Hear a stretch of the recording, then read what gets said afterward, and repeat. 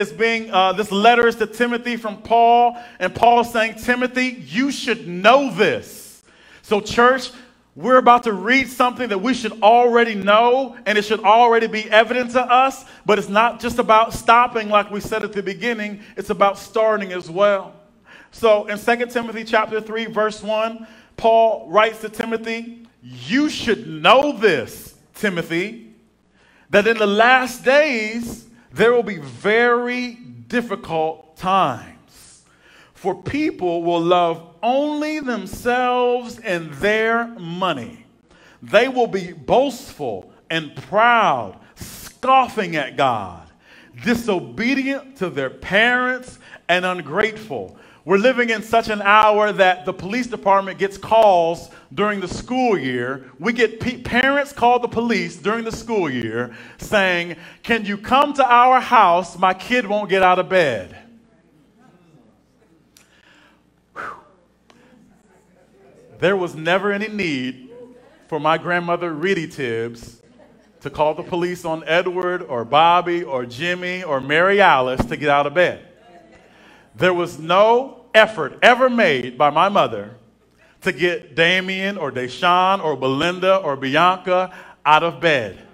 Because, and it seems to me that the further the country gets away from God, the further the parents, their discipline becomes weaker and weaker and weaker towards their children.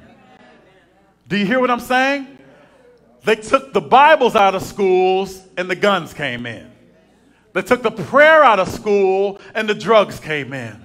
The more a society distances itself from God, the more Satan takes its place. Okay? Let's keep going. I'm sorry. They will only love themselves. They will consider nothing sacred. They will be unloving and unforgiving. So listen, don't hold on to any of these things. As you hear this being said, let's make sure that none of this is found in us. They will consider nothing sacred. They will be unloving and unforgiving. They will slander others and have no self-control. This is talking about the last days. They will be cruel and hate what is good. They will betray their friends, be reckless, be puffed up with pride, and love pleasure rather than God. That last one has really affected the church. And I'm talking about all of us because I'm just as guilty. They love pleasure more than God. What's an example? I can watch 3 hours of television, but I can't pray for 30 minutes. What does that mean? That I love pleasure more than God. So wherever your heart is, your actions will follow. So it's not about the ritual of reading the word or praying. It's not about religious rituals. It's about what you love. It's about who you love. When we love ourselves, we will do what pleases us. When we love God, we will do what pleases God. I'll say that again. Every morning, we should wake up and say, who do you love? Look in the mirror and say, who do you love? Who are you going to love today? You're going to love you? You're going to do everything you want? Or you're going to love God? And the way that we eliminate our competition, the way that we eliminate that craving for the things of this world, the Bible says that all that is in this world is the lust of the flesh, the lust of the eyes, and the pride of life. How do we get rid of it? The cross. Pick up your crosses, deny yourselves daily, and follow me. So here's what's going on. And I'm speaking to the church because it's us who are being called to live a radical life. You see, this is where we've gotten, but we're not staying there. It used to be that the world or sinners knew the difference between us and them.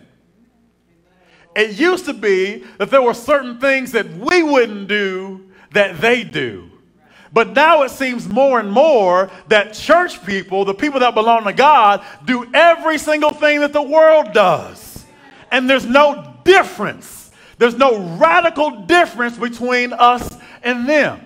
And then came that, what word am I looking for, God? Oh, Jesus. Tainted grace. That grace that was being preached that said, oh, God is just so loving and forgiving. You can do whatever you want. And he'll just forgive you. He doesn't mind. His grace is just abundant towards you. A distortion of grace. Yes, God is graceful, but we are not to abuse his grace. There is still supposed to be a difference between who we are and who the world is. But it seems this way. Everything the world listens to, we listen to. Everything the world watches, we watch. You see, when I was growing up, if we had something crazy on the television, my parents would say, turn that mess off. Get that out of here. And I catch myself doing it to my children as well. But here's the demonic agenda. It used to be that when children watched TV and demons tried to entertain them, it was right in the living room. But now we have gadgets and devices where our children can go in their bedrooms for hours and we don't know what is being presented to them. That's why parents, it's time to be mean again. It's time to be nosy again. It's time to be in their business again and say, what are you watching and what are you listening to and what are you doing? Because the devil will come through any open door that he can get into. And he's just like a bat or a mouse. He only needs enough room for his head to get his body through. Church, I'm not trying to preach at you in a way that would make it seem as if I was trying to be lawful. I'm not trying to preach law on you, okay? But what I am trying to preach towards you is repentance. That if it was an evil work and if it was dirty and nasty before you got saved, it's still evil, dirty, and nasty after you got saved. There must be a radical difference, okay? And here's what religion does. Here's what religion does. Here's how we can tell how religious we are. Here we go. So, if Jesus came back to the earth and nobody else can see him but you, and he says, this week, I'm going to be with you everywhere you go. Every single where you go, I'm going to be with you. So if you're in the living room, I'm there. You're in the car, I'm there. So whatever you do and whatever you say, here I am. And you can see Jesus the whole time. Here's the drastic difference between relationship and religion. If your life would change totally and drastically just because Jesus was physically with you this week than it was last week, then it means you're just religious. A relationship with Jesus means this. My life is wide open before you always. I'm always living to please you. I want all of my words and all of my actions to be pleasing in your sight. So it's not just I'm gonna act righteous just because you're with me. Listen. The truth is that it's an even greater revelation than Jesus being physically with you every day. He actually lives in you. So if I'm going to sit and watch a movie with 87 cuss words in it, then what I am doing is I am subjecting the Spirit of God to all of this cussing and nudity and violence as if he was sitting beside me. It is greater than if he's sitting beside us because he is sitting in us. And not only is he sitting in us, the Word of God says that we are seated with him in heavenly places. So the same thing you watch in your bedroom is on display in heavenly places. Does that change your life? We're aiming to be more radical. If Jesus was with you everywhere you went, you'd probably have to stop gossiping, wouldn't you? Probably have to stop judging people, wouldn't we? Probably have to stop looking too long at women or men when they walk by, wouldn't we? If Jesus was with us. But he is in us. And the way he wants to live in us is unrestricted. He doesn't want the competition of the flesh always being there. He doesn't want to have to keep saying, no, look this way. No, look this way. No, don't say that. No, don't do that. He doesn't want to have to spend the whole day doing that. He wants to live in you so that you can obey him. So the first step in the radical life is a radical death. To say, I give up my life, Jesus, so that you can live here. Jesus, see, we are called the body of Christ because we are where he lives. I'm going to give you time to write that down. We are called the body of Christ because we are where his Spirit lives. Never forget that. Amen? All right. So, there should be a difference. There used to be a difference in the way we dressed. There used to be a difference in our music. There used to be a difference in what we watched and what we did. I wish I could find that word I'm looking for. But there's a standard of righteousness. And what's the standard of righteousness? The standard of righteousness is not what you think is good and what you think is bad. The standard of righteousness is that the Holy Spirit lives in you and all that is good or is evil is already known because you have the mind of Christ. So let's put something on right now. Everyone, can I see your hands? Hands up. All right. All right. Now hold your hands out like this. Say this with me. This is the mind of Christ. This is a gift from God. I reject the knowledge of good and evil. And I put it on. I put on the mind of Christ. In order to do what he did, I must think as he thought. In order to see what he saw, I must believe as he did. I reject my carnal mind. I reject my sinful mind. I reject my lust, and I put on his love. I have, I possess, I choose to use the mind of Christ. For I am a son or a daughter of the Most High God. And those that belong to God are led by his Spirit. I am led by his Spirit because I have the mind of Christ. In Jesus' name, amen. That is what eliminates the double mind. The double mind is the source of every Christian's problem. The double mind. The double mind makes us unstable in all of our ways. So there is a call from God that we need to begin to, oh my goodness, we need to begin to separate ourselves from this world. Do you know why? Because the world is about to be destroyed, and all who love the world and the things of the world don't belong to God. So it's time to begin to drop things. As Pastor Jim just preached a couple of weeks ago, the things that we had in the wilderness, we can't take with us into the promised land. The things that you held on to in your sinful life can't go with you into your righteous life. If you had a wife and a girlfriend when you were unsaved, you got to choose one and hate the other now. If you had two masters before, you got to choose one and hate the other now. Why? Time is running out. God is coming back to separate the sheep from the goats. And listen to me, it's already began. The sheep are walking this way, and the goats are walking this way. The sheep are saying this, and the goats are saying that. And then we got those poor little confused beings in the middle. Let that not be us. half sheep, half goats. What are they called?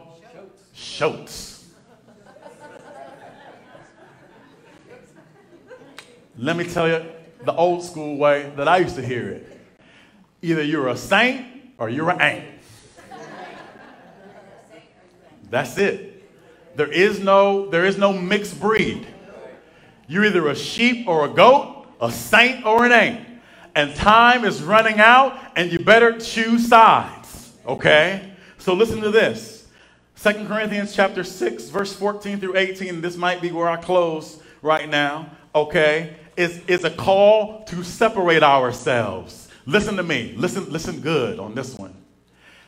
If the Republican Party begins to believe and push platforms and agendas that are ungodly, you need to separate yourself. If the Democratic Party begins to push ungodly agendas and things that separate them from God, you need to separate yourself. So you don't walk around saying, I am a this or I am a that, if it's not, I am a child of God. That's the first thing you need to be. That's what you need to focus on the most, is being a child of God. Because the Bible didn't say, I'm coming back for Republicans without spot or wrinkle. He didn't say, I'm coming back for Democrats without spot or wrinkle. He said he's coming back for a bride, his church, without spot or wrinkle or any such thing. So the call is to separate ourselves.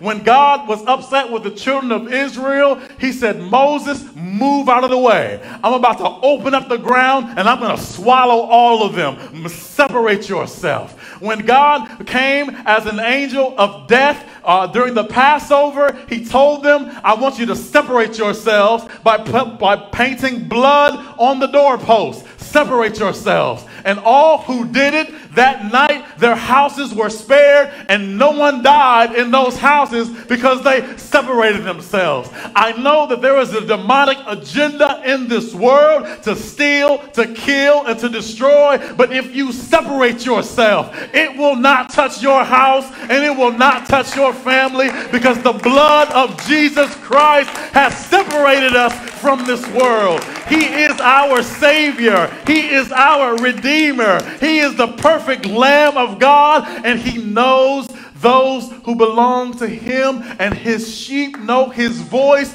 and a stranger they will not follow. There's a lot of voices out there right now, and there's going to be a lot of false prophets rising up saying Jesus is over here and Jesus is over there, but the word of God says that his sheep know his voice. It's time to separate ourselves. Listen to this. 2 Corinthians chapter 6, verse 14. Don't team up with those who were unbelievers. Okay? How can righteousness be a partner with wickedness? How can light live in darkness? What harmony can there be between Christ and the devil? How can a believer be a partner with an unbeliever? As it relates to relationships, single women, listen to me. Single men, listen to me. If you belong to God, don't go after a woman or a man who does not. They are not your Bible project. They are not your Christian homework. They are either saved or they are not. Now, listen, can I just preach some biblical truth? Man. So listen, if two unbelievers get married, okay, and then one of them comes to Christ, then through the power of the Holy Spirit, let's just say it's the wife, through the power of the Holy Spirit, that husband becomes a holy assignment. That's an assignment for you. And the Bible says that her righteous living before him can win his soul to the Lord. But the Bible says nothing about righteous single people going after unrighteous single people and there being a transformation that occurs. That doesn't happen. And I don't even care if you don't clap or stomp or smile. You know, I used to get to the point where when I first started preaching that if you didn't have a response, it kind of, oh man, like that didn't go over so well. But now I don't even care because I'm giving you the truth. And I've learned this. The more quiet they are, the truer it is. Now you'll be loud. We don't team up with unbelievers. Even if you got a business. Don't go into business as a business partner with an unbeliever because you'll be unequally yoked. You've got to partner up with righteousness. You've got to partner up with light. So you can be an example before them. When I say separate yourselves, I'm not saying let's all move. Let's buy some land and move to a compound and get some cows and we'll raise our own food. It might come to that, but not today. I'm saying let your life be separate from their life. I'm not, because what happens is this. Ah, man. Bud, come here. I was going to use a woman, but I'm feeling more comfortable doing it this way. So, if I'm a woman and I'm an unbeliever and he's a righteous man and he begins to fall for me, okay? You see, the Bible says that sinners hate light, okay? Because it causes them to see their sin and they just want to remove themselves from it. So if he loves me so much that he doesn't want his light to be offensive to me because he wants to spend time with me. He loves me. He wants to take me for milkshakes and to the movies and all that. He doesn't want me to see him as offensive. But if he's always talking about Jesus, that's offensive to me. If he's always saying, come on, let's go to church, let's pray, that's offensive to me. And what I'm saying to him is, I don't want to spend that much time with you because you just keep talking about Jesus. If he loves me enough, what he's going to start doing is talking less and less and less about Jesus. And if his life was on fire for God, what's going to happen so that he could win me? See, gasoline's not going to be poured on me so I can catch on fire for God. But water is going to be poured on him so his fire can go out so that we can be more equally yoked. Do we understand? That's why we don't try to enter into relationships with unbelievers, because it's going to affect your Christian life. It's going to affect your walk. You are going to lose power. The enemy is going to gain power. And before you know it, he will be living as a sinful man and not her living as a righteous woman. Amen? All right, you may be seated.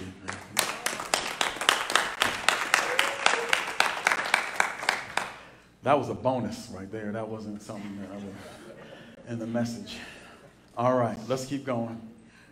And what union can there be between God's temple and idols? For we are the temple of the living God. Say this with me. I am the temple of the living God. As God said, here's what God said. This is God's testimony. I will live in them. Where? In us. And walk among them. Remember we said, would our lives change if Jesus came back and presented himself to us and we could see him? What he's saying here is this. Listen, I am going to live in them and walk among them. I will be their God and they will be my people. Therefore, come out from among unbelievers and separate yourselves from them, says the Lord. Don't touch their filthy things, and I will welcome you. And I will be your father, and you will be my sons and daughters, says the Lord Almighty. So the things that I wanted you to know was this. The closer you move to the darkness, the more you'll have to dim your light to fit in.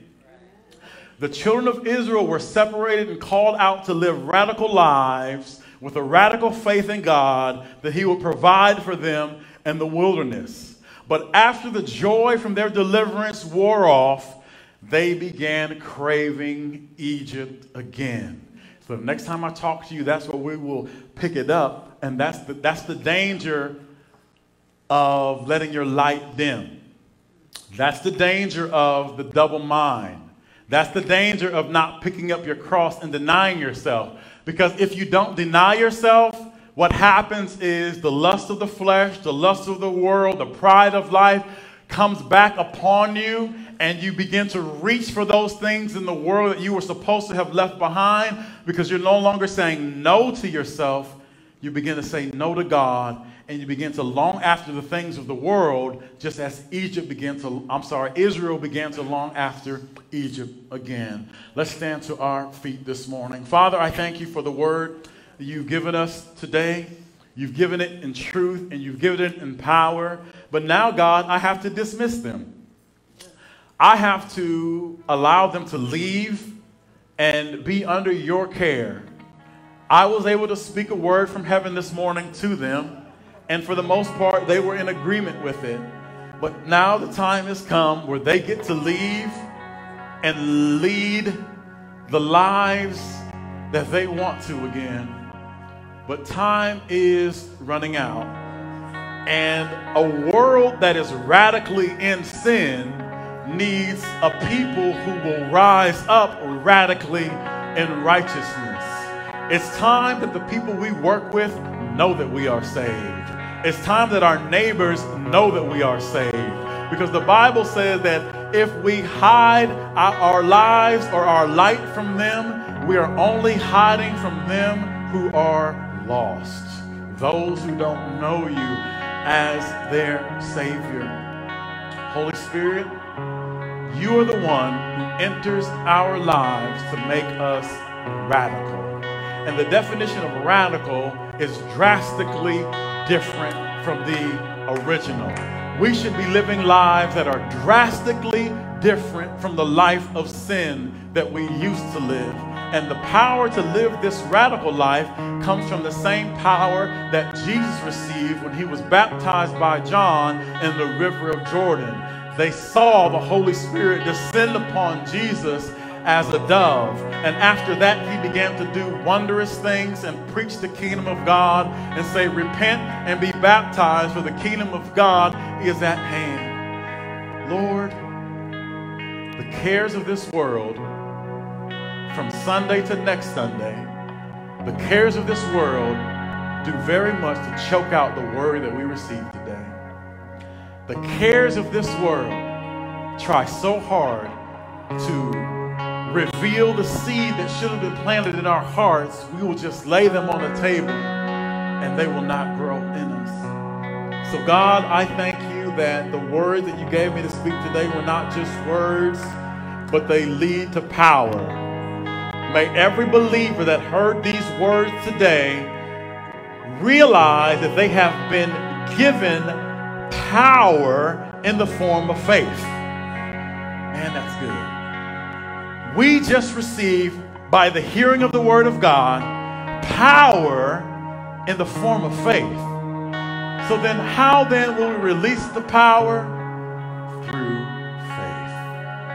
We walk by faith and not by sight. May we live faith-filled lives as we leave this place today. In the name of Jesus Christ. May your anointing be upon us all. May we walk in love, identity, faith, and eternal purpose that leads us to walk and live a life of rest, revelation, empowerment, strategy, and triumph. God, may our differences be radical this week. May our prayer time be radical this week. May the time that we read your word be radical this week. Or else we run the risk of just being regular again for a whole nother week. Just regular church-going humans. Not those that are living under the power and influence of God, but just simply humans that go to church. That's not what we are. We are divine beings. We have been remade in the power and the image of God. So Lord, just create an appetite within us all for prayer and for worship and for service. Lord, we pray a blessing over our outreach this Wednesday, God, as Compel Ministry goes out, God. I pray that you would change our minds about Compel. That's just not something that they do, but something that we do as the Church of Jesus Christ. Help us to pick up our crosses, deny ourselves, and follow you in Jesus' name. Amen. In just a moment, you have an opportunity to